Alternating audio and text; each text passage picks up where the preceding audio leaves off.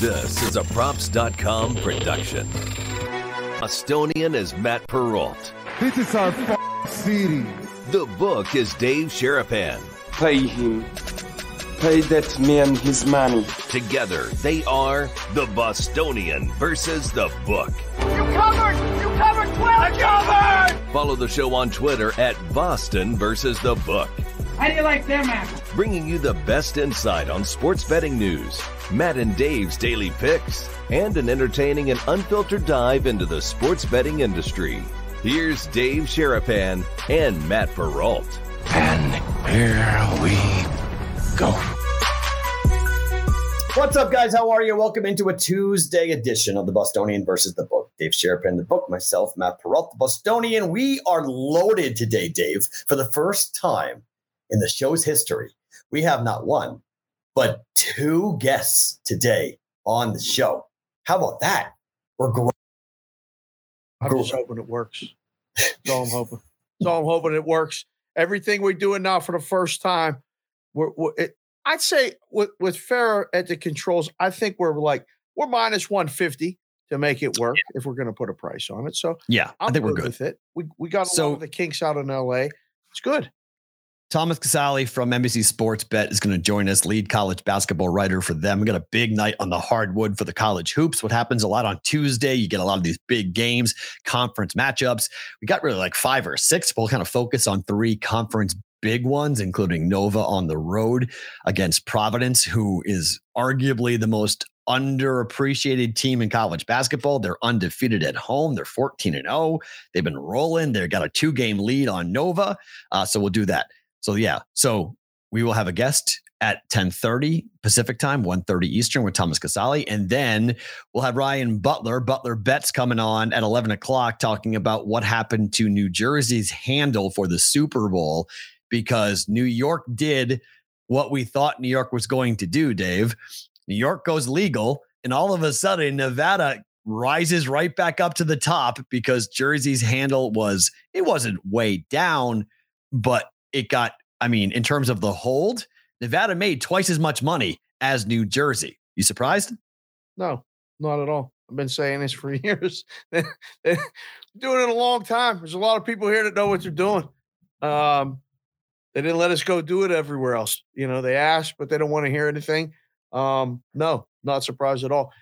Nevada has an advantage in that people come here and bet futures. The futures price of you have a bit of a head start going into the Super Bowl. So the Super Bowl win is bigger because you have people here that have been booking futures for a long time and can get that money. I don't know how many people in New Jersey are betting Tennessee to win the Super Bowl. How many people are betting the Rams to win the Super Bowl? Out here, they bet everybody to win the Super Bowl for a lot of money. And when you want to get down big, you come to Vegas to do it. So that's always the difference. But, they don't really move the line much. It doesn't make it not surprising at all. It's interesting that you say that because so that number about winning on the Super Bowl actually factors in the future wagers market once it closes. Yeah. Correct? Yeah. How big is that? How, just ballpark that for Nevada? How many millions are we talking about in terms of what people are betting futures market wise, where only one team wins and 31 lose? Most books have a minimum $500,000 to $1 million head start on the Super Bowl. If you're booking it right and you're taking bets. Mm-hmm. We on the regular used to have guys want to bet, 50,000 on Kansas City to win the Super Bowl at 5-1. Well, that's 250,000. Not a lot of books might want to take that exposure. We couldn't wait to take it. So, you get all that handle, and then the right teams win or get in it. If Cincinnati would have won, yes, the money lines payouts would have been a lot, but the future market, there was probably 12 tickets on the Bengals to win the Super Bowl in a lot of places.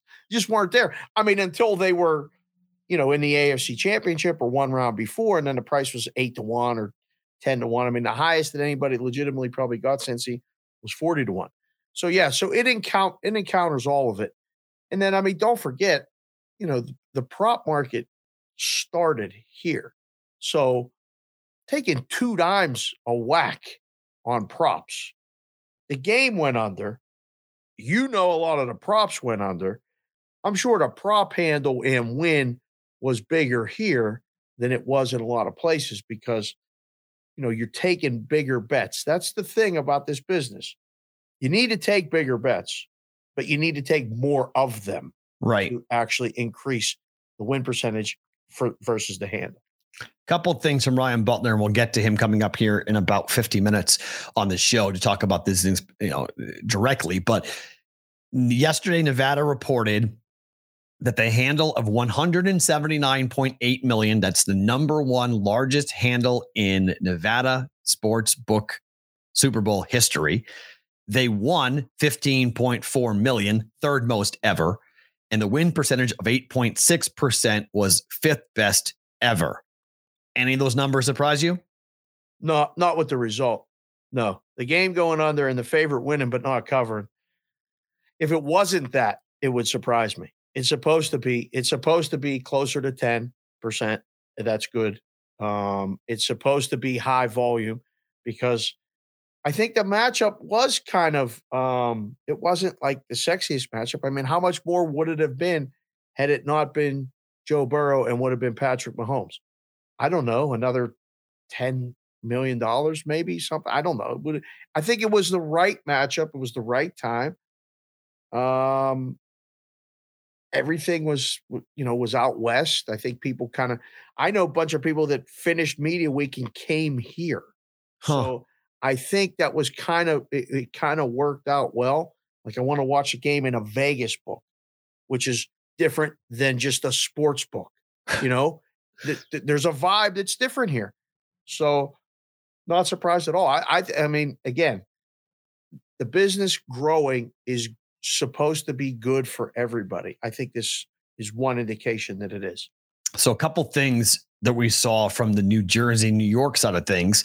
So New Jersey reported $143.7 million in handle for the Super Bowl. They won $7.8 million. Okay. So by comparison, Nevada won 15.4, New Jersey won 7.8. And that would be right in line with what New York reported, which is in the first 30 days of legal mobile sports betting in New York, 1.76 million unique online sport betting player accounts were utilized in New York, which would represent 12.6% of the state's 21 plus population.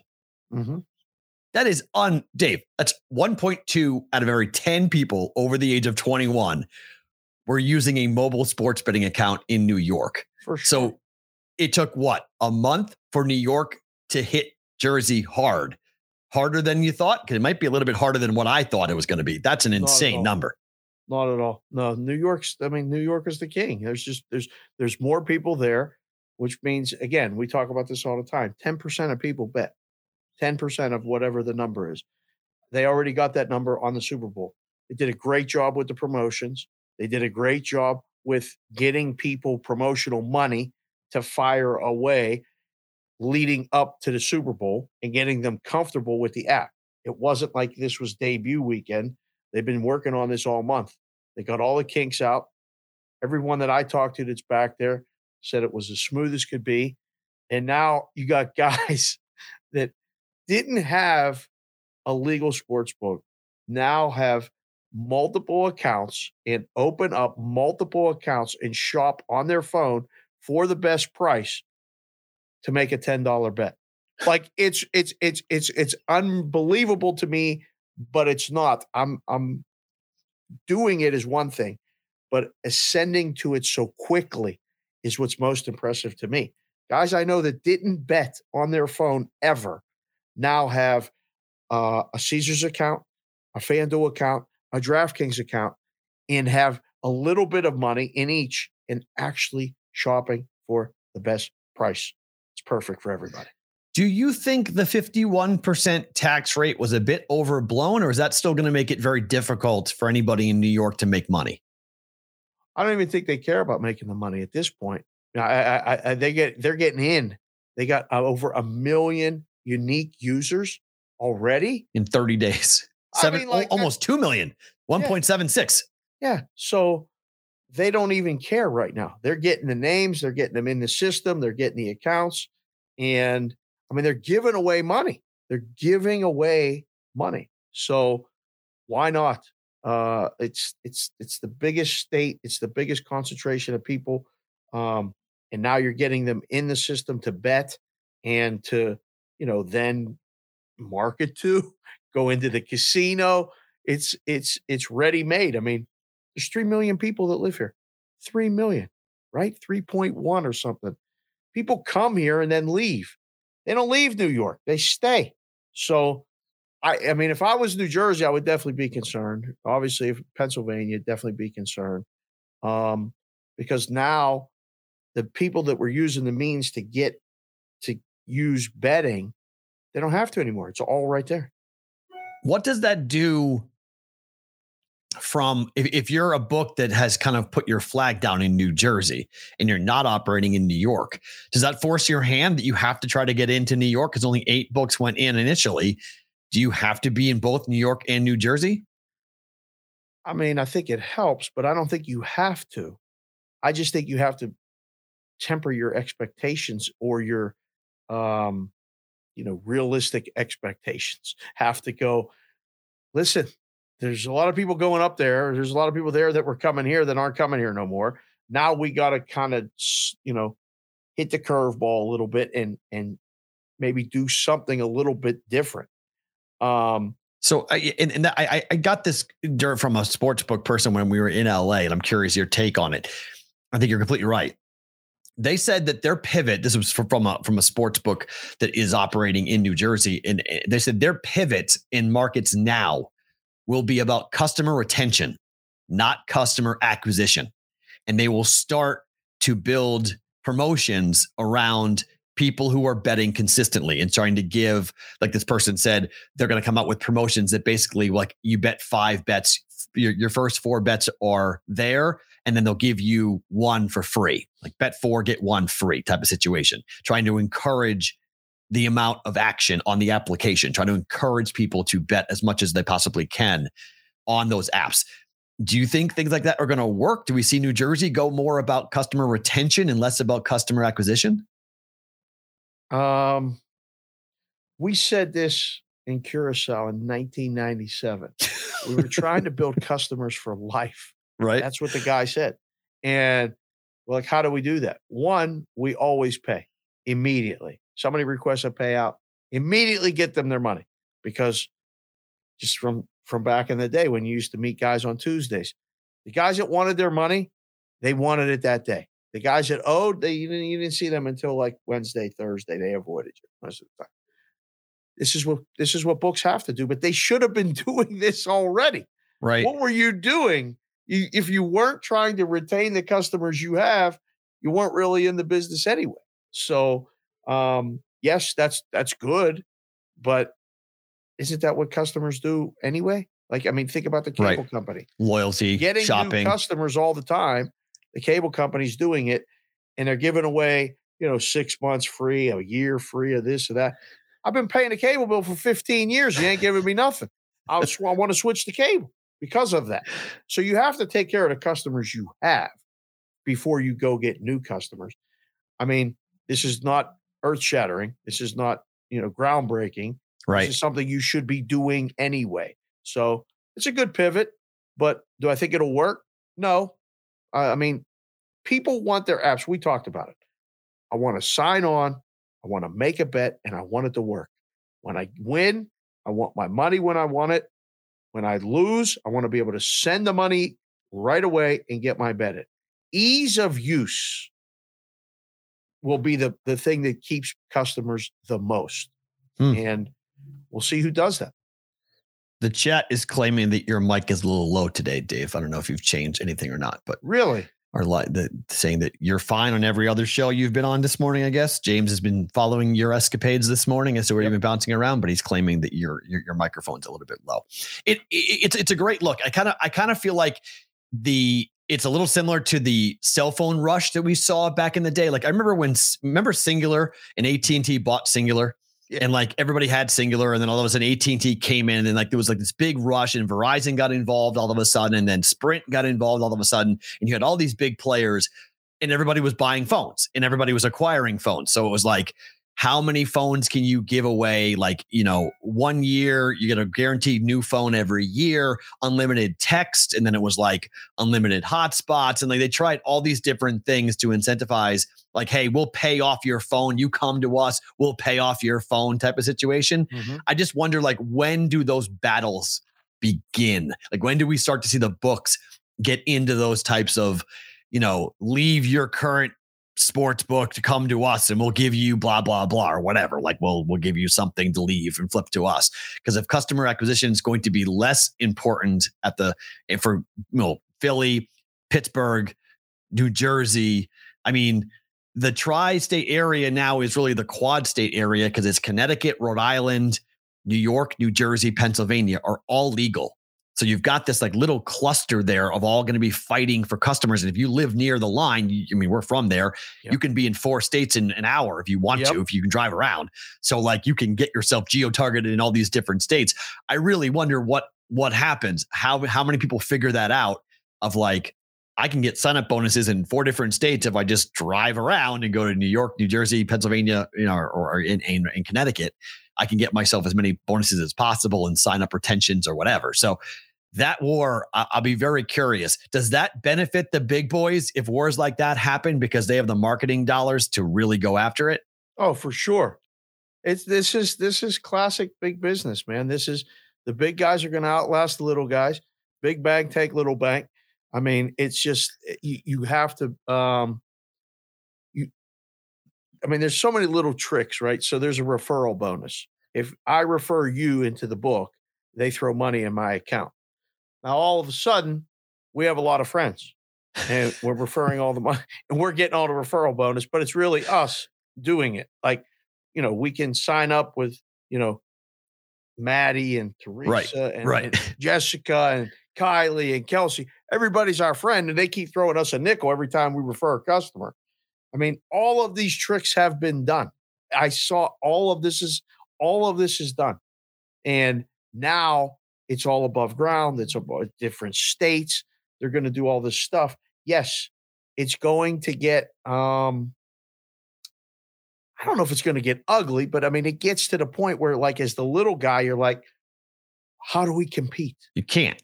You just can't. I mean, like, look, Cricket Wireless isn't really competing. You know what I mean? Like Cricket Wireless, it exists, but it's not competing with Verizon or AT&T. Like you just have these behemoths like Caesars, BetMGM, DraftKings, FanDuel. You've got these 4 monsters. Everyone else is going to try to pick up the remaining 20%. And that's going to be, can you make a living? Can you stay in business making just 5% of that 20% or 10% of that 20% left over? And if you can't, then you're going to be acquired. And then you have a list of customers that will be valuable and you'll be acquired. And it's the consolidation race that's about to start here, I would say, in the next year, where some of these companies who have started up and, and said, okay, we're going to come in and we're going to be a sports book. And you're like, wait, you're a sports book?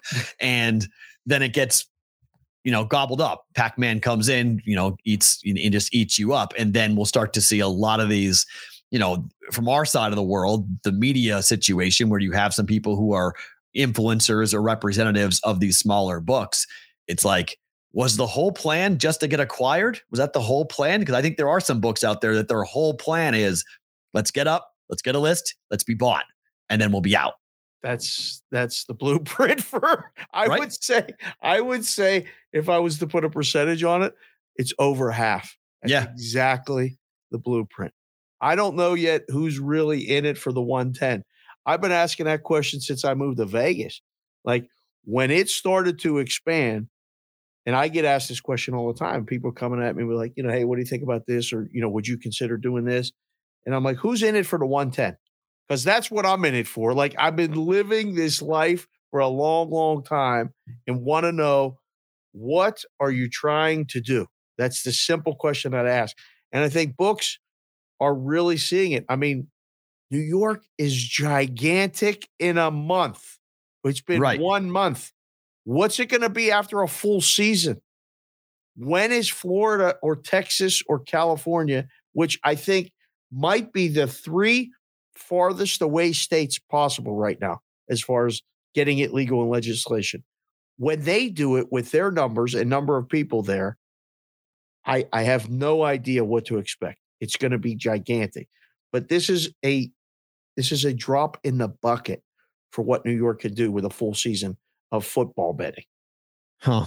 So I just got a DM as we're talking about this, and I'm asking if I can use this information. This is coming from somebody who works at DraftKings about what they're focusing on.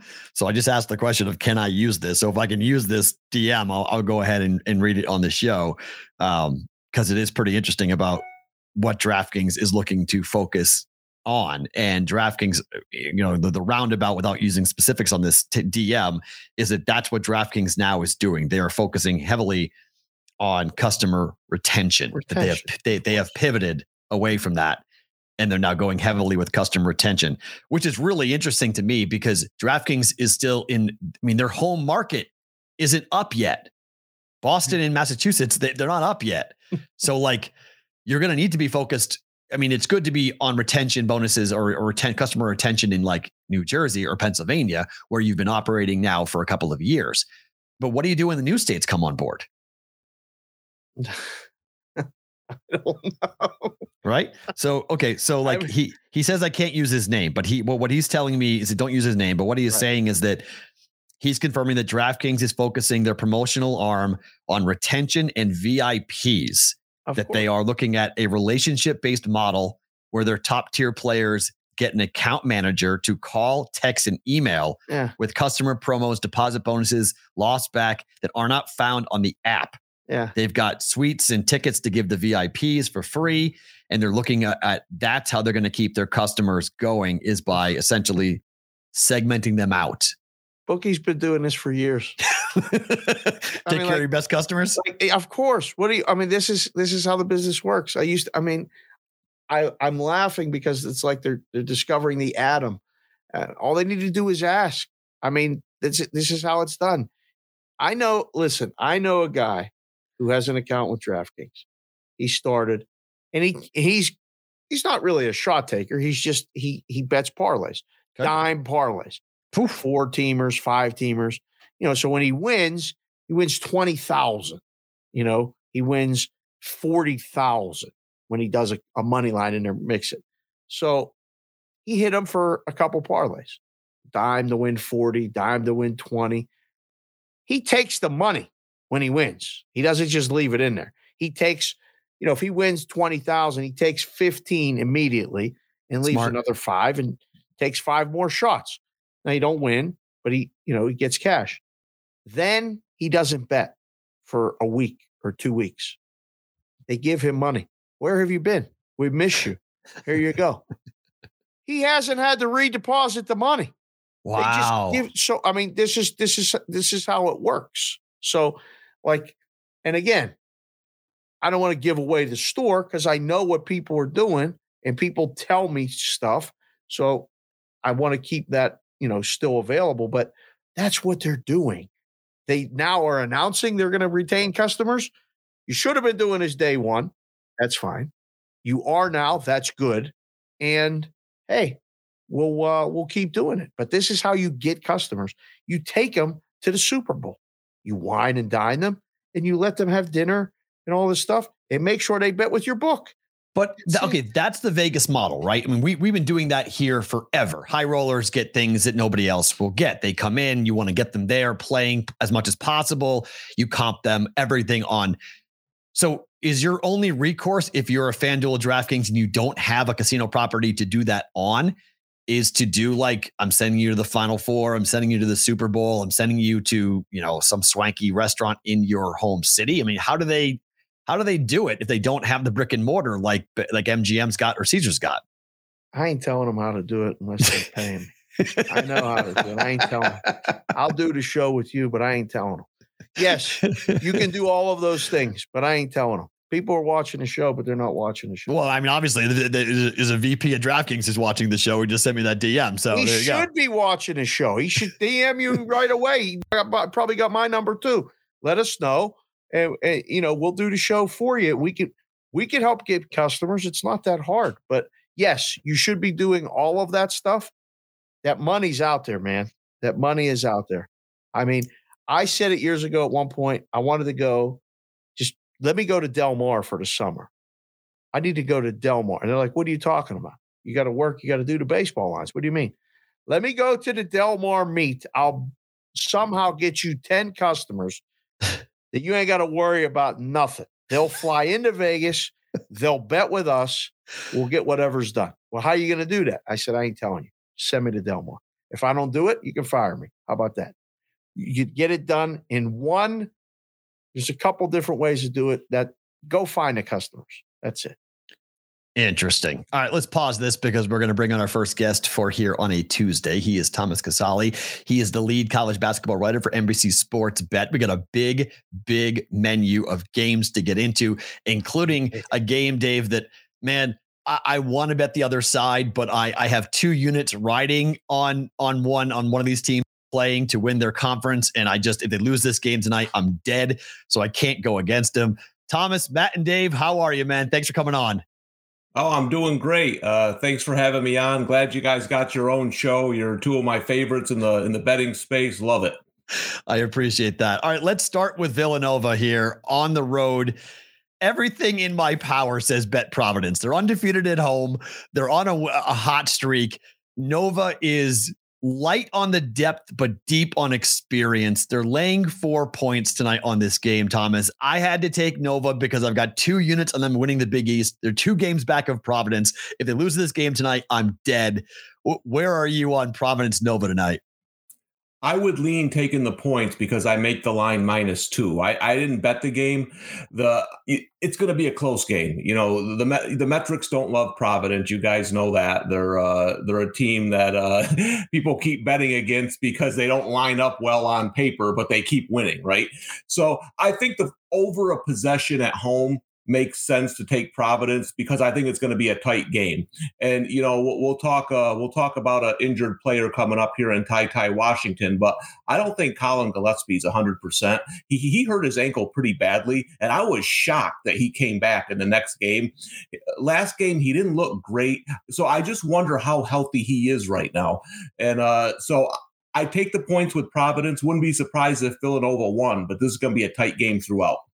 Dave, how do you feel about 2 possessions in the NBA? That's your number. What about 2 possessions on the road in college hoops? It's on the road in college hoops is still the hardest thing in sports. I hate laying the points on the road. Anything more than 2 is like I'm looking for a reason to take the dog. Looking for 8 reasons to take the favorite. Like I need more than 1. Give me one thing. Just Thomas said it. I'm thinking it. That's good for me. You got to make a deep case to lay more than 3 on the road in college basketball. Not for me. So Ken Pom Thomas has it as a 3-point game. You have it as a 2-point game. The line is currently 4 here for Nova. How much do you use Ken Pom? I mean, this is something Dave and I have talked a lot about. Like the books used to use it religiously, and that's where the opening line would basically set up from Ken Pom. That's changed a little bit over the last couple of years. And now the committee making the tournament selection committee does not use Ken Pom at all for their metrics. But how do you look at KenPom.com for your info? Do you use it at all?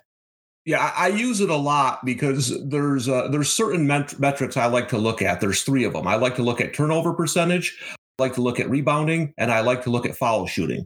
In my opinion, those 3 things in close games decide it. And this is a perfect example tonight. Providence lives on the foul line. I bet them against Texas Tech earlier this year, and I still don't know how we won the game because I think they made 4 shots all night, and they just were on the foul line all night long. But here's the thing. Villanova doesn't foul a lot. So that, to me, is the key to the game. Providence is 12th in free throw scoring percentage. I think if they don't foul a lot, Villanova, Providence could have a tough time to score. So I do look at metrics, and what I like to do with Ken Pom really is I like to look at games a week out and just kind of see where I'm leaning and what spots I have. So them having a line that's going to be relatively close, I think is helpful. But this is just like anything else. If you only look at one thing and bet purely that way, you're not going to have success long-term. And two great examples of this year are Providence and Wisconsin. Go look at Wisconsin compared to any team in the metrics. They should have 3 wins, but they don't, right? So you can't just go by that. What do you make of the experience factor, knowing that Nova's backs are against the wall? It's not really a metric, but Nova being 2 games back for Providence in the Big East regular season race and getting that 1 seed for New York for the MSG Big East tournament. What do you make of the Jay Wright factor in this game? I love Ed Cooley. I'm not trying to discredit him as a coach, but this is a huge game for Nova. They have to have this. Sure. And that doesn't mean they'll win the game. But what it is like sometimes we forget these are 18-year-old kids, right? So if you're playing at Georgetown, you might not be up for that game. I mean, everyone knows how bad Georgetown is, including the players, right? So I think what you're guaranteed here is Villanova will be prepared and ready to play. Jay Wright's going to have them focused. This isn't a game they're going to overlook. So you're probably going to get Villanova's best effort. And it's going to probably be a low-scoring game, right? Both defenses are probably going to die. That's why I mentioned the Providence foul shooting. Can they get to the line in a close game like they normally do? If not, then I think Villanova wins. Interesting. So Kentucky on the road tonight up against Tennessee. I haven't seen the number recently. I bet it last night at +1 for Kentucky. And look, it's riding with the public. I assume everyone's going to be on Kentucky. They're going to look at the little number next to their name and say, oh, Kentucky is going to win. But the rebounding discrepancy between these two teams is stark. Tennessee does not rebound both offensively or defensively very well. And this may be the best rebounding team in the nation, Thomas, when it comes to Kentucky and their bigs down low. What do you make of Kentucky, Tennessee, and the SEC tonight? And so Tennessee's an interesting team because I've kind of had to reevaluate. I wasn't that high on them, and they've been playing well lately. I would have normally been on Kentucky, but to me, Ty Washington is one of the best players in college basketball, and he's not playing tonight. He twisted his ankle pretty good, so he's out tonight. I just think that gives Kentucky such an added dimension. They don't shoot a lot of foul shots. They don't score a lot from the 3-point line. They, as you mentioned, they dominate in the paint with Shibwe, the big O. I mean, nobody's going to out rebound that guy. But Ty Washington gives them that extra, a little bit something extra at the guard position, a scorer that I really like. This is going to come down to can Tennessee score enough? I've bet them a couple of times this year, and they go 7-8 minutes without scoring. That's the reason why I don't like Tennessee in the tournament, because I don't think you can have those long gaps in a 1-and-out situation. So I lean Kentucky. I would have made it a bet with Ty Washington. I think they're by far the better team. I still think Tennessee's a little overvalued. If Kentucky can withstand that first 10 minutes of emotion, Tennessee is going to be all revved up and the crowd's going to be going crazy. I think they're going to be in good shape to win it in the second half. Yeah, I'm going against both my trends. I should be betting home teams in conference play in February, and I'm betting against both of them, both Tennessee and Providence. I'm betting against here tonight, so it may come back and burn me. Are you doing that with the Penn State game too? I'm not touching your Penn State game. We'll get to that in a second. Hold on. We'll do Penn State in 1 second. Which game is better in your mind, Dave? You want to watch Kentucky at Tennessee, or you want to watch Nova at Providence? I want to watch both. What do you mean? I don't. Why do I have to pick one or the other? I can watch both now with all these TVs and all these options. We're going to watch both. As far as like an indicator for March and what we have in store, Thomas, of those two, do you think will tell you more? Villanova or Providence or Kentucky, Tennessee? Because Kentucky's getting a lot of steam in these future markets right now. Like Kentucky's the team that nobody wants to play, that is looking like they can make a run. Is that the game, or is it the other game? For me, it would be the Kentucky game. I mean, I have Kentucky at 20-1. And again, the reason I decided to go in on them was because of the guards. I think their guards are a lot better this year than they have been in recent years. And when you got a guy who cleans up the board like Kentucky has, if you can get some good guard play in the tournament, you're going to be tough to beat. And the other thing about Calipari's teams, all these classic big-time coaches, they have an ingredient when they have a good team that can make a run, right? Like we know Jim Boeheim, he's got that length in the 2-3 zone. But for Calipari, sometimes his teams play defense, sometimes they don't. This is a Kentucky team that plays defense with intensity. They're up in your face. So the reason I like this game is not just for Kentucky. I want to see what Tennessee can do. Does Tennessee get this big win at home? They've kind of faltered a little bit when they've gone against the best teams. So I think that's the more interesting game. As much as, I like this Providence team and everything, I don't know if they're going to make a huge run in the tournament. We'll have to see where the seedings come out. Villanova is always going to be tough because they have Jay Wright, and he'll outcoach people in a couple games. So you're in good shape there. But for me, Kentucky, Tennessee is the more intriguing of the two games. Thomas, do you love betting futures? And I love watching you and I have talked a ton about betting on futures, but is there a time where do you wait right now because we're so close to March that you figure, well, why not wait until the bracket comes out? Or do you still see there's some value potentially to get involved in the futures market, given the data you've got right now? Yeah, well, there could be value at any point. It's funny, Matt, because I think your show, I went on one of your podcasts, was the first time I mentioned that I had Auburn at 70-1. So that one obviously looks good right now. But I have Auburn at 70. I have Kentucky at 20. I have Kansas at 18, but I don't really like them as much anymore. So you're always looking for value. I actually just looked at the board. The only team right now I see with much value is Texas Tech, because they're still sitting in that 30-35-1 range. That's a team I think can make a run again, like Tennessee does their offense, but there's not a ton of value right now. If I was going to bet now, I'd probably wait closer to the tournament. You've either got a team. The other thing is this, though: start watching for teams that may not have a great record or haven't played up to their ability and look like they might be starting to peak. I'll be honest, I lost on Saturday with Michigan. I thought they might be one of those teams. I took them against Ohio State thinking they might be turning this around. They went out and lost. But teams like that, an interesting team to watch. I'm not that high on them. I haven't been all year. But Texas is loaded with talent. They have a great coach. They had a bunch of new pieces. Over this last month, do they start really getting on a roll? So teams like that are who I would be looking at right now. Totally agree. And that's where I think you and I talked about Texas before the year began, about all these pieces and would all these transfers come together and Chris Beard's ability to get them all on the same page. But if they did hit, they could be a real difficult out in the tournament, just given the number of teams, a number of talented players they've got to come off the bench, and they're starting 5. And I'll be very curious to watch for Texas. If they have a favorable draw, they definitely could be a team that I look to bet to win 6 games coming up here in March. All right, Thomas, Dave kind of preferenced it. We got Michigan State, Penn State tonight. We got Dave's Penn State team taking on a -2.5 road favorite for Sparty. How do you feel about this Big Ten clash tonight? Well, everything on earth says to bet Penn State, right? The Michigan State, not as good on the road. They're only laying a couple points here. On paper, it looks pretty even to me. This looks like if this isn't like 58, 55, 61, 58, I'll be surprised. The only thing I don't like about Penn State here, I was looking to take them in this spot. They shoot a lot of threes. They're ranked 76th in 3-point attempts per game.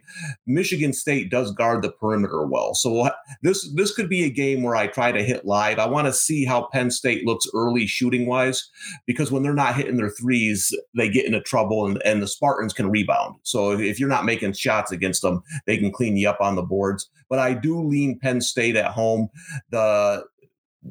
I like this team at home. Obviously, Dave, they've won they upset a couple of teams. Some of their losses have been really close. Yep. So I wish the line was a little bit more like 4, where you're getting a little bit more value. But I do lean the Nittany Lions at home. I wish it was more too, but you can't get more because that's probably the right side. Yeah. How about the total? The game goes under. I think that I see the number and it feels low and it looks low, but anything under 130, I think for this game is the side.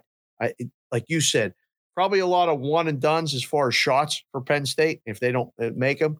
So any lean on the total in that game? Yeah, I like the under. It's always hard to bet unders in college basketball because you have the fouling at the end of the game if someone's up by 5 or 8. I mean, that teams never stop fouling. It's amazing, right? Like, go home. It's over. It's 10 seconds left. Right. But no, like I said, this game looks to be played in the 50s. I would be surprised if someone gets to 70s without foul shots at the end. This just looks like a low-scoring defensive battle to me. Thomas, before I let you go, what's your read on Gonzaga? They've sort of been off the radar screen. Their offense is still absolutely dynamic and destructive, but they haven't had those big marquee games because their conference is not that good. Once we get to the tournament, do you still like the Zags as one of the teams to beat, or does this kind of catch up with them? They've lost to Alabama this year. They've had some losses in surprising spots. So they're definitely one of the best teams in the country, right? But that you mentioned waiting to the NCAA tournament. I got to see what their draw is because Alabama is up and down. We all know that. But in terms of pure athletic ability and just athletes on the court, there's probably not 4 or 5 teams that have more athletes than Alabama. And boy, did they hurt Gonzaga off the dribble. I know you're looking at teams like Auburn, teams that can do the same thing to the Zags and also match their front line. Arizona, another one with big guys down low who has good guard play that I think is going to give the Zags trouble. I think personally, the 2 teams we saw last year, I think Baylor's in some trouble. They've had injuries. I don't think they're nearly as good as they were last year. I think the Zags, they're a solid Elite 8 team. I wouldn't be surprised if that's as far as they go this year. Crazy, right? How many people were preseason saying this Zag team may be the best Zag team of all time? This is the team that's finally going to get it from Mark Few. They're finally going to win the championship. And I'm with you. I have big questions about that team going into the tournament. Yeah, Matt, to be honest, in my opinion, this is just my opinion. I think Jalen Suggs was way more important to the Zags than the freshman. The big guy, the skinny big guy. His name. I'm getting old. I can't remember. But you're right, anymore. though. I mean, you're completely right about the fact that they have shifted from being. I mean, look, we all know that point guard play and guard play in college basketball, in particular in the tournament, is a gigantic part of any great team, and their guards are good. They're just not as good as they were last year. Their bigs are better, but their guards aren't as good. So I think that could definitely come back. Look at Auburn. I mean, I think you're absolutely right. I mean, Auburn's got the size down low to handle the bigs for Gonzaga. And then I love Auburn's length in their guards and who they come off the bench with. I mean, Auburn against Gonzaga, I would be on Auburn to win that game in the tournament. We could very well see it. And that's the thing. I think there's more teams this year that match up well with the Zags in the tournament, where last year there was only a couple that was going to be able to beat them, and they met one of them in the finals. Thomas, give the folks where they can find you. How can they get your stuff? Yeah, you can find my college basketball articles at NBC Sports Bet, and you can follow me on Twitter at the Tom Casale. Very cool, man. Thank you for the time. We'll do it again soon, all right? Thanks, guys. Take care. That is Thomas Casale, lead college basketball writer for NBC Sports Bet here on the show. Dave, I'm hating myself because I know I should be on Providence tonight. I handicapped the entire game. I have 2 units on Nova. And you could say, well, Matt, why not bet the other side? Because you can hedge back on it. And but if I liked them to win the regular season championship, I have to like them to win tonight. I have to back them one more time to go, okay, you can go on the road into a hostile environment where a team is 14-0. You can change? Nah, I can't. I can't. I got to ride. I was so high on Nova. I never bet 2 units on anything. I never do this. I'm always flat wagering. I'm always a 1 unit flat wager. I believe in it. I preach it. I do it all the time. I'm solid on it. And I broke it because I love this damn team, this Nova team. I love. And it was only minus 105. I'm like, I'm stealing money here. Minus 105 preseason for Nova to win the Big East. This is good. And then all of a sudden, out of flipping nowhere, here comes Ed Cooley's team, and they're 14-0 at home. Yeah. I mean, why not just splash a little money line on Providence tonight? Oh, I laid the 4.5. You want me to lay 4.5 and come back on Providence money line? No. I'll bet them. Wait, you might be able to play it in. Yeah, well, I'll have to input. Yeah, I'll definitely be in. I know what you're watching tonight. Yeah, I'm watching this game. I'm glued to this game tonight. I am 100% glued watching Nova going, okay, the lights are really bright. Somebody made the case on Twitter today. This is the biggest, and he worked for the Big East, but this is the biggest regular season game at home in Providence basketball history. Is it really? They've never won the Big East regular season championship. Old Big East or new Big East. They've never won it. Wait, wasn't Pitino the coach there? Yeah, he wasn't good. He was okay there. He wasn't great. He never won the regular season. They've won the conference tournament. They've won that, but they've never won the Big East. They've never won the regular season Big East tournament. Wow. And the numbers back in the day, they saying this is a bigger game than all of that. Yeah. And the numbers are absolutely stupid. So Providence is 7-0 straight up and 7-0 ATS as an underdog this year, 6-0 on the road, 1-0 at home. At the moment, they being a 4.5 or 4-point dog. Nova is 2-6 against the spread over the last 8 games, all as a favorite. I got to go with Nova. I'm going against all these trends, all these numbers, all the, quadrilaterals and people that you're talking about. Yeah. I'm going against all of them, and I'm going Nova. Man, it seems high, don't it? The number, it is high, but I'm going to need free throws. My literally, I said it on the podcast last night. I was like, I'm going to be sweating this out. It's going to be a 3-point game. Providence is going to have the ball. I'm going to need Providence to miss a 3, Nova rebounds, foul, 2 free throws. I cover by 1. That's how I get there. 5-point win. 5 or 6, or probably falls. If Villanova wins, it falls 3, 4, 5, or 6. That's one of those 2 numbers. Yep. That's my hope is I'm getting free throws. I'm going to be sitting there going, please have it be a good free throw shooter. Please have it be a good free throw shooter. I just like step to the line to get me to cover. That's how I think. Cause I do believe this is going to be, this is big time now. These kids for Providence haven't been under this type of pressure before. They're at home. They're the hunted all of a sudden. They're not the hunter. They're used to Ed Cooley's great when no one's questioning, everyone's doubting them and they come out of nowhere. Now they're the ones expected, even though they're dogs at home, they're expected to protect the home floor. And if they win this, they essentially win the regular season championship. This is essentially de facto. Yeah, but it's at Nova and they'll have a 3-game lead on Nova after tonight with 5 to play and a game at Nova, which, if they lose it, they still split. Nova's got to win out against UConn and Marquette and some difficult teams. And Providence needs to lose 2 times for that to happen. So that's why Providence has to win tonight. If they don't win tonight, it's pretty much done. They will not win the regular season. Right. Wow. And I lose 2 units. So I'm just riding with the one that got me here. You can bet that right now, I think, right? Like they have odds to win the conferences right now. Not in Vegas. I haven't looked recently, but yes, I'm assuming that Nova is probably a pretty big dog at the moment. Plus 200, plus 250. Conference winners, Big East. It's off right now. Okay. It's off. Okay. Makes sense. Providence, it's a huge game tonight. Really, this game will dictate what happens. If Providence wins, they're going to win. If Nova wins, they're live to win the conference still, like very live, because then they have Providence at home, head to head, and they could wind up tying. 4.5 on the road. They're 8 at home. Yeah, most likely. Right. It might even be 9.5. I can't believe that this number's this high based on everything you're giving me. I haven't seen Providence play, but I want to take them plus the points immediately. That's what Thomas was talking about. He's right. Everyone's been fading Providence like crazy. They don't believe this. It's a 14-0 home record. They don't buy it. They don't think this team is nearly as good as they have played, and they're due to fall apart. Like everyone's betting against the streak, if you will, tonight. Yeah, I'm good with the book. Like if I'm in the book, I'm good needing it. I'm good. I agree. I would agree with you. If you need Providence tonight, yeah, I think you'd be comfortable needing Providence tonight. I think it's probably a 2 or 3 point win. As I said, Ken Palm's got it as a 3-point win.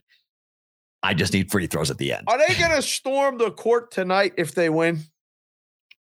The dunk normally does. The dunk can get pretty rowdy. So yeah, I would say because they basically will have won the conference regular season championship. So the kids are going to be lubricated tonight. Like the kids are going to be like Tuesday too. Yeah, they're going to be lubricated. The dunk's going to be jumping tonight. This is going to be a really, Dunkin' Donuts Center in Providence is going to be, it's going to be a lot of fun. Is that what the kids call it? It's called the dunk. The Dunkin' Donuts Center in Providence is where Providence plays. So they call it the dunk. It's where they play basketball and hockey and hockey in there. So awesome venue. Really, really sick and fun venue to go to games, watch games and kind of be a part of it. All right, we got Ryan Butler coming up here at the top of the hour at 11 o'clock talking about the handle a bit more for Nevada. But let's talk some NBA here before we get to Ryan. Yep. So what do you make of James Harden being out until the All-Star break here for the hat you were wearing at the moment and for the Sixers? Are you cool with him basically sitting down for a while? No, that's bullshit. I mean, in no uncertain terms, we traded for the guy. I mean, what, you can't play? It's a game against the Celtics. You don't want to play? Like, you really, are you hurt, or are you just kind of, marking your territory? We traded for you to play in games like this. I mean, he must be really hurt. I feel bad if that's the case. But, James, it's the home debut before the All-Star break. It's against the Celtics. Celtics are favored. Ridiculous. Celtics are laying 3. What is that? It's wrong. My boys are playing well. My boys are playing right now. Oh, they're playing. No, listen, they're one of the teams right now that's a play on in the NBA because the numbers, you were getting them at good prices because they were so bad for that little bit of stretch. Right. And, couldn't figure out who the alpha was and distributing the ball, taking bad shots. They fixed it all right now. Favored on the road in Philadelphia? Come on. Robert Williams, man. Robert Williams tonight against Embiid is going to be a lot of fun. This is a big game for him as long as Embiid plays. But it's a big game for the Time Lord, who's taken some big step forwards in his NBA career, and the former first-round pick who people kind of wrote off 3 years ago as not being a good player. Now is a chance to really show that Boston could actually hang with Philly in the postseason if they match up. So I'm stunned at the number. I actually can't believe Philly's the number. Been so bad at home. Like, they have not been, like last year, the year before, they were great at home. And they haven't been, I don't even know if they're 500 ATS against the spread at home this season. I think they're under. Yeah. Yeah. Below 500 at home and near the top of the Eastern Conference standings. It makes no sense. The line makes no sense today, though. I think the Sixers win the game, but we got to make sure the big guy's playing. Yeah. Obviously, if the big guy ain't playing, Celtics run him out of the building, probably. I mean, if he sits down, like I still think that, the Seth Curry thing, we talked about it a lot on Radio Row in LA, but that Seth Curry thing is, woo. Did you see what he did for Brooklyn yesterday? You want to talk about a wrong line. Sacramento was favored at Brooklyn yesterday. Sacramento, they're 5,000 to 1 or something to win the NBA championship. The Nets are the third choice in the league to win a championship. Okay. The Sacramento Kings beat them in Sacramento. Brooklyn was leading for 3.5 quarters and had a meltdown and lost and didn't cover in the game. They were 7 out in Sacramento. And that Kyrie was playing, and I think Harden played that game too. That was maybe in the end of the road trip where he said, I'm done with this BS. You come home, and I don't care who's in the Brooklyn uniforms, but I know that Seth and Drummond were playing. Yep. Because they got traded just like Harden. They want to play. Okay, that's fine. James, sit down again. 2.5 on the road. Seth had almost 30 points yesterday. Lit Sacramento up. Capable of doing that all the time on the Sixers. Deferred. Hopefully, Maxey and Tobias and the boys, they all pick it up in Philly. I mean, although they've been doing it. Are you now officially a Sixers fan? Is that what we're going to classify you as? I like the Sixers. I told you this. You like them? No. I'm not saying I like plenty of teams. Are you a Sixers fan? Well, I had a 20 to 1 shot on them last year to win the NBA championship. Okay. And I was rooting for them. Now I played a song basically every day for Kendall and me. We dance to the song. So yeah, we're fans. It's our favorite hat. I like to watch the games. How are you Pittsburgh boys going to take that? You picked your boys in Pittsburgh are cool with that? Yeah, we don't have a basketball team. The Pittsburgh Pisces from the Fish That Saved Pittsburgh was our only basketball team back in the day. The movie was tremendous, by the way. The Pittsburgh Pisces. But Dr. J was the star of that movie, Moses Guthrie. Okay. Dr. J with Philadelphia 76ers was the only team in my state. And I had to root against Boston back when I was a little kid until they got Bird and all that guys. I had to root against Boston. Boston. On you. It was tough on you. It was tough. I finally had to join him.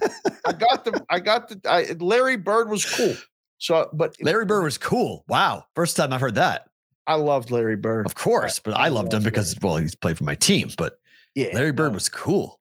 Oh, I was East Coast versus West Coast. Now I live on the West Coast. Yes. But it was all about the Sixers back then.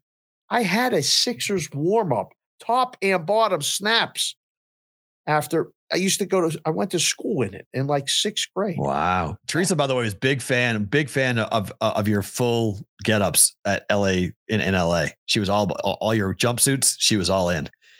She's like, he looks great. Try my best. Thanks, Teresa. We'll put her on the payroll soon. She can help me get some stuff. She was a big fan of that. Yeah, that was like, she's like, why don't you get that sponsored? I'm like, yeah, at some point down the line, yeah, they're going to get whole clothing line. Get DM. He's at Sports Talk, Matt. DM me at Sports BK can sing. The show is at Boston versus the book. Anyone wants to, we're open to talking. Well, 47 brand is, I need to have a chit chat with my boys at 47 brand, because there's no reason why the Boston based hat company, like, forget the Buffalo based New Era clowns. Like, they're in Buffalo. Leave the Buffalo people. Is 47 a Boston brand? Yeah. That's a Boston brand. Stuff. I love that stuff. 47 brand's Boston. New Era is Buffalo. So there's your rivalry between the two cities. Oh, jeez. I didn't know that. New Era was the sponsor of the stadium for a while. It was New Era Stadium in Buffalo. It all comes full circle. Yeah. Okay. So there you go. So there we go. Brian's saying, Dave, don't fall for the Sixers trap, bro. Sixers are and always have been a soft team with Embiid. He's right. It's annoying. It's they rip your heart out. They get so close, but then you see it. If that ball wouldn't fallen out of the rim against Kyrie in Toronto, and they would have got that game 7, who knows what would have happened? But he's absolutely right. It's beyond frustrating. They're this close, and then they just, for whatever reason, don't. Hopefully, Harden will give them that little bit of push that they can actually do it this season. Do you buy, and we'll get to Ryan Butler here in just one second from wagers.com about the handle in Nevada, but do you buy that James Harden was angry at the play calling for Kevin Durant, and that's why he was shipped out, because Durant wanted team basketball and Harden wanted ISO basketball? I swear. Because if you do, you got to be real concerned about him going to Philadelphia. I am. Because that's not what Philly, you don't want ISO ball. You want Embiid involved in all possessions. Exactly. I was saying this. I was asking people this for the week before. Do you really want Harden? Oh yeah. Him and will he play together? I mean, he's got to play together. And option number 1, he's not option number 1. Option number 1, it runs through Embiid. Everything runs through Embiid. I used to say this all the time. I still do it if I go play hockey. I always say, run the power play through this guy. Like, it has to be a guy. And then everyone else contributes. Right. And some nights when that guy's having a bad night, everybody else steps up. That's the way Harden has to approach this thing. I think he will. I mean, he's an assist guy. He has a lot of assists when he wants to. But I think when he's hot, I think Embiid will throw him the ball. So really? I think those two will work. Yes, because Embiid scored 30 plus points how many times in a row? And you're going to say he's going to be a facilitator now? He has to. He has to, because there's no one else that will do it. But I think, with Maxey being able to drive and kick, or drive and take it to the hoop, they got the spot shooter in Tobias, whether it's from 10 feet or 15. And now they got Harden to kind of do everything else. The pieces are there. If they play the defense, man, I think they got a really good shot. All right, let's bring on Ryan Butler. Ryan Butler from wagers.com, host of the Wagers Wonks podcast. You guys can hear that every single Monday, wherever you get your audio podcasts. A guy who does a ton of great work covering the sports betting world. Ryan, Matt, and Dave, how are you, man? Welcome to the show for the first time. Hey guys, glad to be on. Glad to see you. Good start there, man. We can just talk basketball. What are we talking sports betting and all that? This is great. All right, so let's talk about the impact that New York has made on New Jersey. We opened the show with this a little bit because Nevada made twice as much money as New Jersey did on the Super Bowl. And we in Nevada were a little sensitive to the talk about like New Jersey's king and they're dominating. And we all said, well, let's see what happens when New York goes live. 1.76 million active accounts now in the first 30 days in New York has taken a monster hit for New Jersey. Is that just the Super Bowl, or is that kind of, if you're in New Jersey, are you going, with those numbers? Well, what's been pretty incredible, guys, and just came out pretty earlier today, New Jersey's Super Bowl numbers were actually up significantly from the year before, even with New York going live. So even with all these accounts and all these New Yorkers and all that stuff, if you just take into account the Super Bowl, it looks like New Jersey's not even really in that much trouble. So pretty incredible there. So their handle was 140. I'm trying to get these numbers right. 143.7 million for this year's Super Bowl compared to, 117 the year before. Yeah. So then sorry about that. Yeah. Did you guys hear me? The earpod popped out. Sorry about that. No worries. We got you. So like they made nearly 8 million. Vegas made nearly 16 million. So, So what do you take from that? Vegas had a better overall hold for the sports books. And for one game, that's oftentimes more indicative of where they're just a lot of Rams fans and who happen to be there, which is part of it, was that, you have different markets. And you see this pretty frequently where, at least for the Super Bowl, operator hold win percentage will be very different depending on what market you were. When Rhode Island was one of the first states of legal sports betting, the year the Patriots lost, they got crushed. That was against the Eagles. That was one of the first years, an example like that. So we see stuff like that all the time. So, again, New Jersey and Nevada have been fighting for the handle total overall. They're now both fighting against New York, which is number one overall by far. But the big takeaway is that even in New Jersey, where New York is now live, in Nevada, where Arizona is now online sports betting, these handle figures continue to rise, which is honestly more indicative of the strength of those markets and strength of just U.S. legal sports betting overall. There's so much offshore for years and all that. There's always been gambling around. And now people are turning to legal markets, and it's just continuing to grow and grow. Dave, does that surprise you at all? Are we still in LA town? Oh, for sure. It's a huge factor. And as the teams get in the games, just on the run, like as long as the Lakers are in, the handle's up in the NBA playoffs. As long as USC is good, the handle's up in the college football playoff. And it's a short drive. It's still a drivable distance. So people come and they can't do it there yet. That's going to be the one that's going to change everything. Yeah. Arizona's nice. There's a lot of people there. We got props Arizona. It's one thing. When California okays this, we better have a backup plan. Let's put it that way. In Nevada? Yes. Does that finalize? Would you think that would push mobile signups if that were to happen? Would that be the straw? Maybe. I don't know. Who's not gambling? I keep asking that question. Like, what is mobile signups going to do that like it's not doing now? And it's not going to change the handle here that much. People go and sign up for the mobile. They have to go in person. They're inconvenienced once. They're still gambling because they can sign up mobile. We're going to double the handle. No, they all live in two places here in Reno.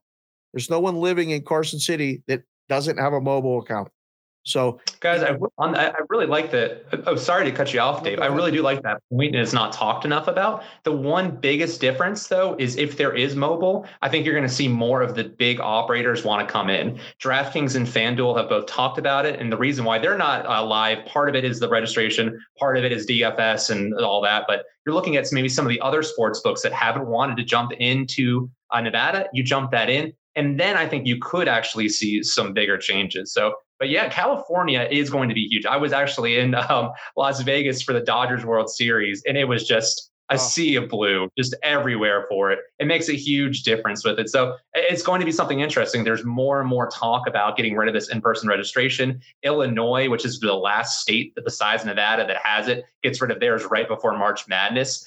Illinois' handle is going to go through the roof. BetMGM is going to jump in to Illinois the day after that is repealed, pretty much. So we're going to see stuff like that. It'll be really interesting if, when California goes live, possibly they have a retail ballot measure coming up this fall. They could have an online one. It'll be interesting to see if that's makes a big change. Ryan, do you think that's Nevada's way of keeping them out?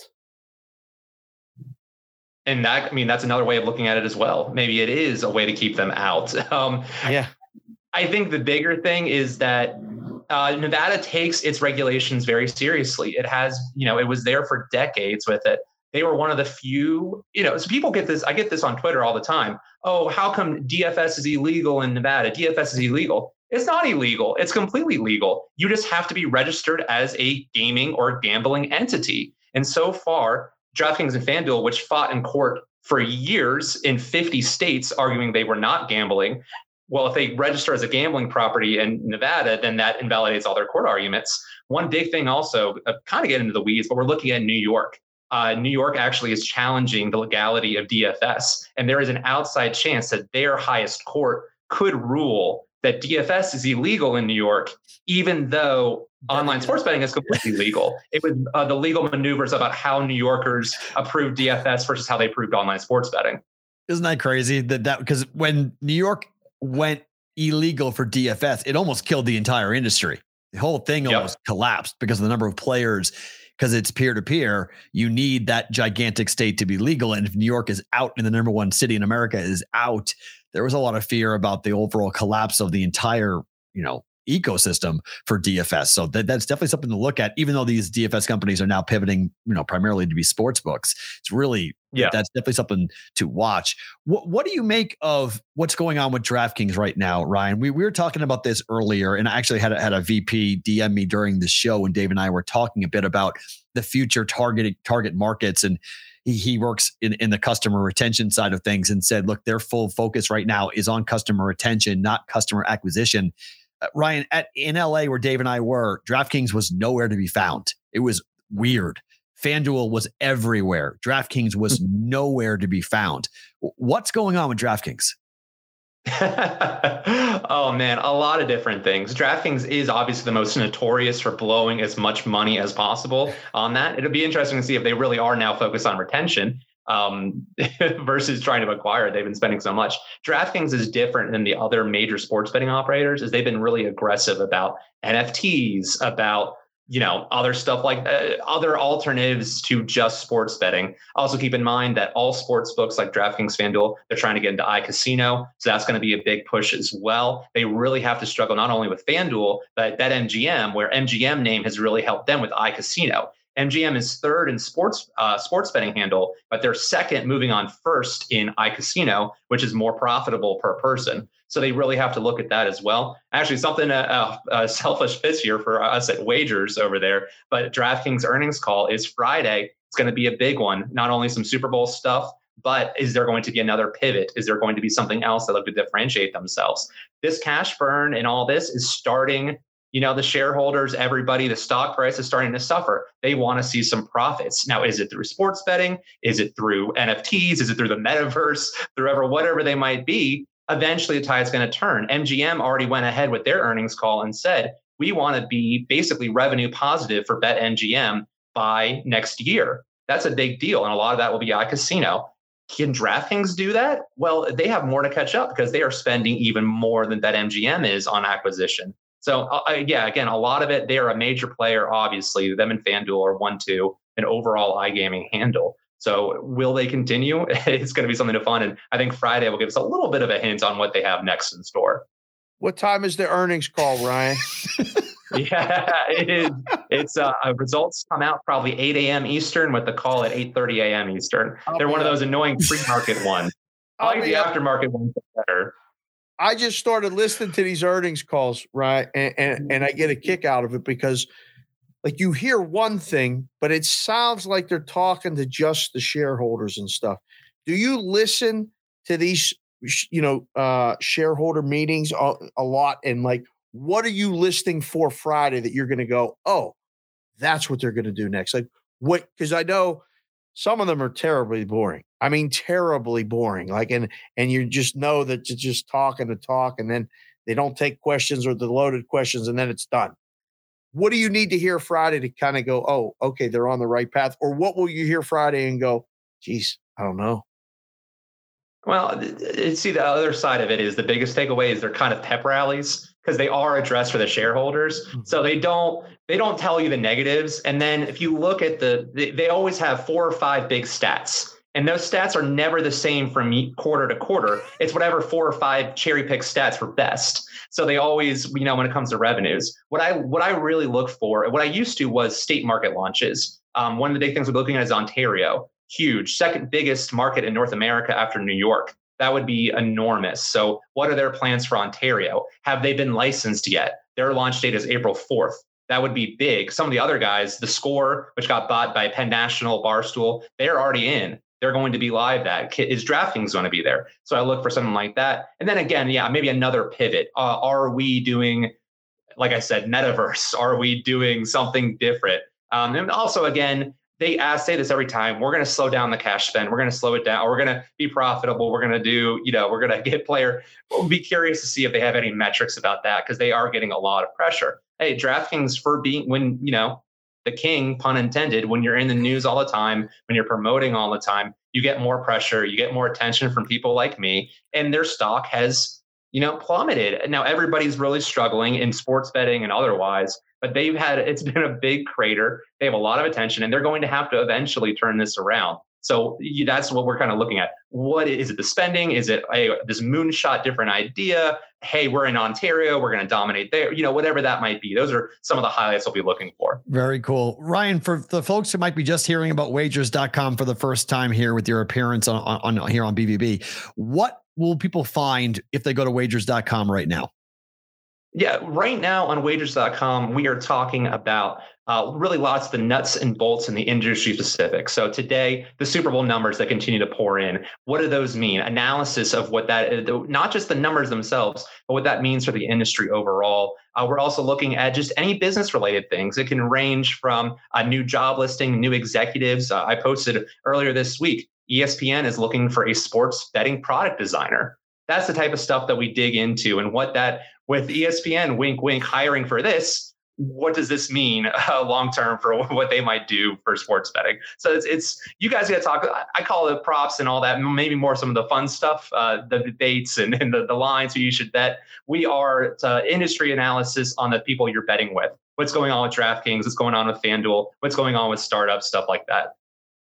ESPN the Sportsbook coming soon. I applied for the job. I'm waiting to hear back. You applied for it? Oh, why not? I want to see what you're talking about. Great stuff. Ryan, thank you for the time, man. Really appreciate you coming on. We'll do it again soon, all right? Thanks, Ryan. Thanks, guys. That is Ryan Butler at Butler Bets, host of the Wagers Wonks podcast every Monday. That podcast drops on wagers.com. Wagers.com is our sister site. Betprep.com, wagers.com, props.com. There's your trilogy that we work with here. You're going to see a lot more of Ryan and the Bet Prep guys. And that goes into right now, the prop bet of the day. What's that? Triangle. Oh, there you go. Yeah. Our triangle, our American affiliate triangle that we are there. So we've got a betprep.com prop of the day today. And it comes from our guy, Brad Feinberg, who hosts Giving Props. Giving Props is a podcast from betprep.com. He's the expert. He's the sharp, if you will. He is going Trae Young over 8.5 assists today against the Cleveland Cavaliers. According to our guy, Brad, he thinks this is a full 1 unit too low for Trae Young, given what Trae Young has been doing. How do you feel about Trae Young over 8.5 assists at minus 122 at FanDuel? What's the average? Right around here? Yep. That's pretty much his average. It's a little bit lower than his average, actually, but it's pretty much there. Let's see. Brad says he is 35-16 year to date to the over on this, and he is 28-23 when the number has been 9.5. He thinks it's mispriced by a full assist. He thinks it should be 9.5, not 8.5. Okay.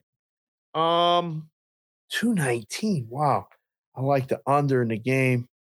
I think I would book this one just based on what my brief look at it. No real deep dive analysis other than that. So I don't know. I like Trey over on this. Yeah. Up tempo game, high total. How about Steph last night, by the way? Speaking of high totals, I went with the under on that Warriors game last night. And Steph goes off and hits 8-3, scores 33 points, and they get blown out by the Clippers. I'm telling you, man, the Clippers are a team that they could beat anybody any night. They could lose by 20 to anybody any night. They are all over the place right now. I watched a little of that game. I'm like, this team looks like they can win the NBA championship tonight. What is going on? I have no idea. They're one of those teams that like Phoenix don't want to see them in the playoffs. You know, it's going to be a hard out. They're going to, I don't know. They play back-to-back tonight. They're catching 13 points to Phoenix tonight. They're probably going to lose by 20 tonight. They just beat Golden State. They'll probably get blown out tonight in Phoenix. Interesting. What do you make of, if you look at the Warriors team right now, and obviously they're going to get Draymond back at some point, but do you have any worries there? Like Steph has to go nuclear for them to even be in the game, and they got beat by 20. Yeah, they need Draymond. They're not winning an NBA championship without Draymond, and they need Draymond healthy. Like they can't have half Draymond. They need him to do all of that stuff that he does. Not to mention just provide that spark. I mean, the guy's full of energy. I'm not saying Golden State can't win it as far as the West, but like I'm okay with like your Phoenix bet yesterday. Like now's the time. I think, books are slow to adjust because you don't get the no bets unless you're at a place like Circa to people bet against them. The number's already down on Golden State. So them winning the championship, I might, if it was me and you, let's move it up a little bit and see who wants it now. Because until Draymond comes back, they may get knocked down a few picks. Right. No, it's really true. All right. Time now for Better to Book It. We've already gone into these games a little bit here. Dave will say whether he likes it or not. If he likes it, he bets it. If he doesn't like it, he books it.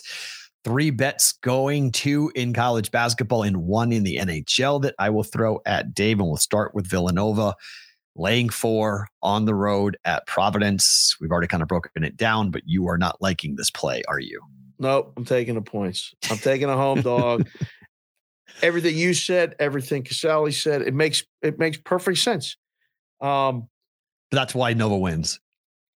Because it makes sense to take the points. It makes sense. Exactly. I was just going to say. That's why I'm betting it. I'm literally doing that. I'm literally going, everything tells me to take Providence. I handicapped it. I looked at it. 3 is Ken Palm. And it's going to be like a 10-point Nova win. Yeah. That's that's why I laid the 4.5. I just think it's going to be one of those games where everyone is saying, oh, it's Providence. They're 14-0 at home. How are they a home dog? How is this possible? How in the world is a 14-0 team at home catching 4 points? This is incredible. 2 possessions. Oh, give me the dog. Nova wins by 10. Yeah, see, it doesn't sound good when you say it like that. That's why I bet. I literally did that last night. My whole handicap, I was like, everything is saying to bet the home dog here. And I'm betting the favorite. Like I'm going right against all of that trend. A 7-0 against the spread as a home dog and all the other crap that Providence has got. Yeah. This could end up being a stinky dog, or a dog with fleas. Public dog, whatever. Yeah. Yeah. It could be no good. I'll take the points and we'll have something to watch later. I'm laying 4. Okay. So then Kentucky is +1. I've not seen the latest line on this. 1.5. Just +1.5 or -1.5. Kentucky +1.5. Okay, so money's coming in on Tennessee on this. Interesting, because Tata Washington's being out, as Thomas Casale talked about. There's an injury there that could be factoring in here. I don't like Tennessee on the glass. Much like running games, traveling in defense, traveling in football, rebounding on the offensive and defensive glass, that travels to me. When I've got a road favorite or a road dog that's got a small line that has the big edge in rebounding, which Kentucky will have tonight, I'm taking that team. Betting your book Kentucky +1.5 tonight on the road at Tennessee. Booking that one too. I'm the home team guy in February. I am too normally. Yep, I am most nights. I absolutely agree with it. These are just two games where I'm laying with the better team on the road. That's fine. And again, that could win. Kentucky is that team right now where, you heard TC say that, this is a futures buy right now that's actually got some value because there's a lot of the value has been gone from a lot of the teams. Mm-hmm. Kentucky's dangerous. Kentucky can go there and win this game by 10. They can go there and beat Tennessee. Alabama. Look at the one by Bama by 11, doing the exact same thing. Did you hear what he said about Bama? Did you? He's right though. I know he's right. I was just like, oh no, this is true. But I've been dismissing Bama. I've been telling everybody that they're a bet against in the tournament. 14 threes. If they shoot like that, they'll beat anybody in the country. I know. Anybody in the country. I mean, but that's a make or miss team, and that's very difficult to sustain that over 3 weekends. 6 games, right? How are they going to do that for 6 games? You can be hot for a weekend. Can you be hot for 3 weekends? That's the problem. I don't think that they can. I think that they could easily get to the Sweet 16. They maybe get to the Elite 8, but I can't see them getting to the Final Four. Right. I can't see Bama getting there. And but I love their team. I mean, I love Nate Oates. I love their backcourt. They got athletes, man. There's no question about it. They got athletes. They got shooters. They play fast. Like they can put up 100. I mean, they're like the anti-Houston. Houston's all athletes on defense. Right. Alabama's all athletes on offense. Yes. Like Houston versus Bama would be a super fun game to watch. Ooh. That would be total contrast in styles. That would neutral. Be a fun who's favored? Houston. See, I was going to say Bama. I would say Houston because of defense. It's going to be right around it's going to be 2 either way. That's a great game. And that's what we get March Madness, right? Yeah. Tournament wise, that'd be incredible watching the teams play in tournament. It would just be sick. I can't wait. So because Alabama they played. Bama played Houston and won by 1. Bama did play Houston this year and won by 1. I think it was neutral. Ooh. But that's one of Bama's key wins. Because they've beaten Houston, Gonzaga, and who's the other big non-conference win that they have? They have 3 big non-conference wins, and they have 3 really bad conference losses. They lost to Georgia, they lost to Missouri, but that's why they're so funky. But they beat Houston, Gonzaga, and somebody else who I'm forgetting. There's a third team that they beat. I'm forgetting, but they've got 3 good marquee wins. And then finally, NHL play. We've got the Devils. Wait, I thought you said you had another college basketball game. No, just 2. Oh, okay. 2 college and one hockey. All right.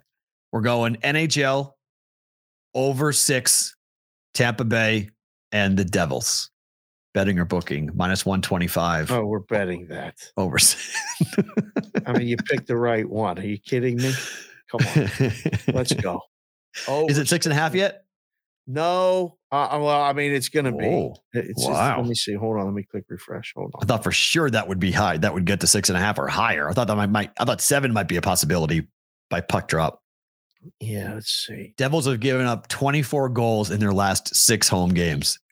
So DraftKings is 6.5 under, but everyone else is 6 over a quarter. There's a 6 over 30 at WinBet.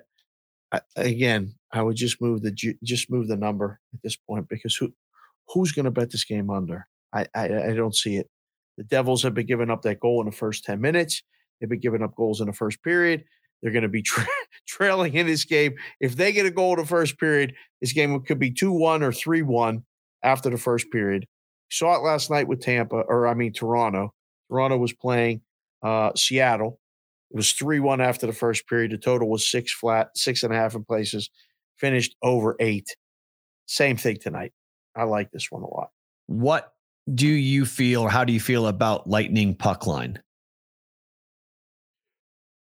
Because my handicap is 5-2 Lightning.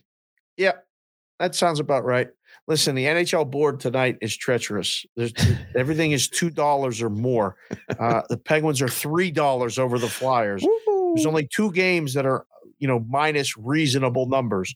The Rangers are short favorite, and the Nashville's a short favorite. Oh, and then somehow the Kings are favored over Edmonton. I can't believe it. I mean, I guess they catch Edmonton off a back-to-back up in San Jose last night or something, but Edmonton's going to beat the Kings tonight. So that's one that you're actually getting the better team at a plus. These hockey lines are messed up. It's okay to lay the puck lines with really good teams like Tampa against really bad teams like the Devils. Don't hesitate to do it. Don't lay that juice. I mean, minus 285. Who wants to do that? Lay the puck and a half and lay a reasonable price. Yeah, somebody actually said to lay 2.5. You can go and do an alt spread if you want, and lay 2.5, saying this game's going to be a 3-goal win. That'll give you a sweat in a hockey game. Oh, 2.5. But it's plus. Normally it's like plus 200. So, I mean, you'll get good juice on it if you want to go. You can ladder it. You could go money line 1.5, 2.5 if you wanted to. Oh, you definitely could do that. Yeah, you a lot of times though, like the way to attack that in that situation is to do what you just did, bet the total. Right. Like if you like the team, you're not laying much juice on the total, minus 120. If they're going to probably cover the puck line, maybe not. 5-3 gets you over the total comfortably. Doesn't cover the 2.5. Right. Which is I think 5-2, but 5-3 could be easily. I mean, it could be 5-3 as well. Right. Garbage goals. Yes. I mean, third period, the Lightning right now are one of the best teams. I think they're the second best team in the whole NHL for over third period goals. So they get up and then they kind of just skate around and they'll give up a late goal. They'll score 2 goals in the third. They'll give up a goal or two themselves because they're up 4-1 heading to the third period. And so there's 4 goals scored in the third period. That means nothing for the game, but you go over third period from the total at 1.5 in the third period. So just something to watch. If your book allows you to bet third period in game, it may be, or at least wait till after the second period and bet the total in game. Do a little, math on the side. And the Lightning and the Devils both are pretty good third period bets as well. So just another way to kind of attack it. Little hockey knowledge information. I can do this. I bet hockey. I bet hockey a lot. I love it. Don't bring it to the show that often. All right. Favorite thing about today is what?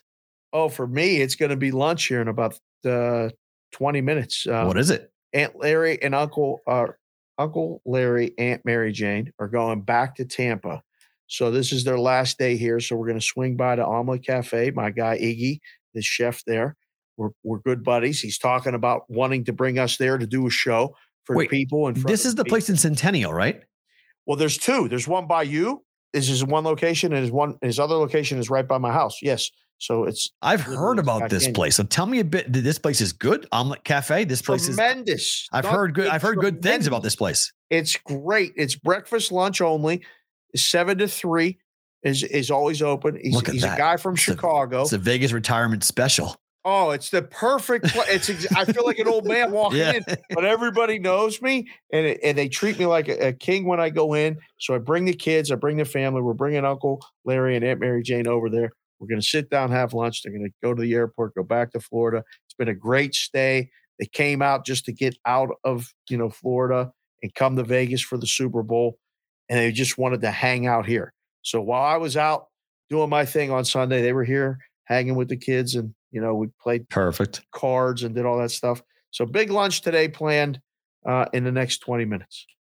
For me, I am 3 pounds from fight weight. Yeah, baby. So I woke up this morning at 2:06 and I went, okay, I can see the finish line. And each day is I go to the gym today. It's getting to like that kind of like emotional part where like I'm starting to like mentally peak. I'm starting to get like, okay, this 3-year journey is about to come to the end, and it's going to be really interesting. Like win or lose, I don't really care. I want to win, obviously, but like it's been such a crazy 3-year journey to get to this point where like I'm going to lace my shoes on, I'm going to put my gloves on, and it's go time. It's for real. No pitter patter, no sparring, like straight up ding ding. Go, let it go. We got a scouting report on the opponent yet? I mean, no, and he doesn't have one on me really either. So that's okay. I'm all right. We don't know. I mean, it's when we get across the ring from each other will be the first time we actually will like legitimately see each other. We have no idea what it will be like. There's no like, bad blood. There's no animosity. There's no trash talking. There's none of that. It's just put your helmet on, put your gloves on, go at it. 3 2-minute rounds. I'm going to get someone to get a burner on Twitter to start talking smack to you about from the opponent. I don't really need it. Like basically all Rocky, my trainer, is like, just so you know, I'm going to say some things to you before the fight that you probably aren't going to like on purpose. So just FYI. And it was like, he gave me kind of a preview of it. And I was like, okay, we're good. Like, it's all you say a couple things like that. And, my blood will start to boil. So it'll be, I'll be ready to go. I mean, are you sparring today? Yeah. So we'll go at it today. So we'll spar. What? Time's the session? I don't know because the kids that I was supposed to spar, it's either 2 or 3, one of the two. I don't know yet as to what. Maybe I think it may be 3 today. That we go in there and spar and really, like, the one thing I haven't been doing nearly as much as I would have liked to have done, but I'm actually kind of glad that I'm not, because the potential of fighting on back-to-back days does give me a little bit of a pause from a brain situation. So we haven't been doing really a lot of hard sparring.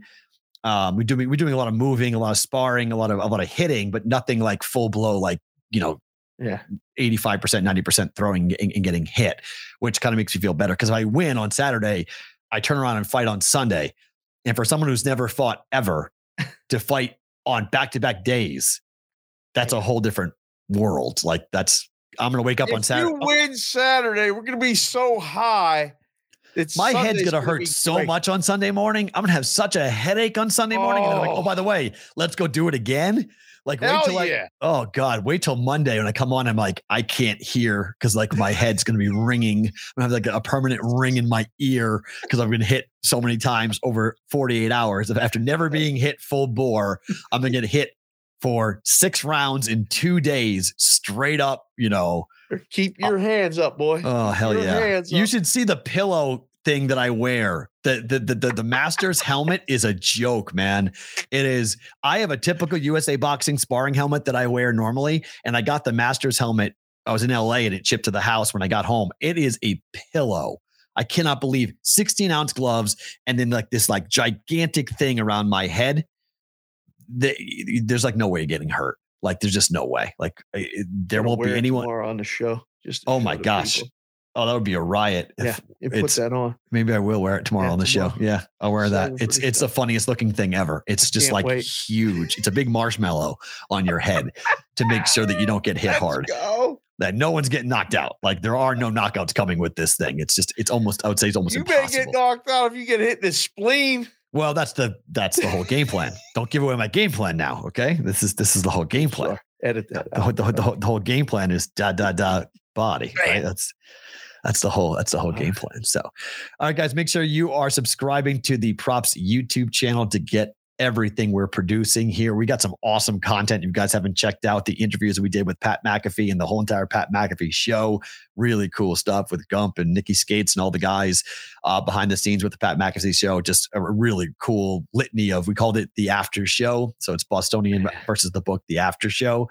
And so you can see interviews we did with Darren Rovell and others that are up right now from Los Angeles on Radio Row, which is really, really, really cool. So subscribe so you get that. Make sure you subscribe on Apple or Spotify on the audio portion of this podcast. You guys can get in touch.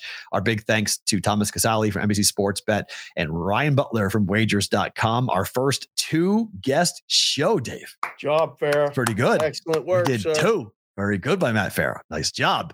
We're back tomorrow for a Wednesday edition of the Bostonian versus the book.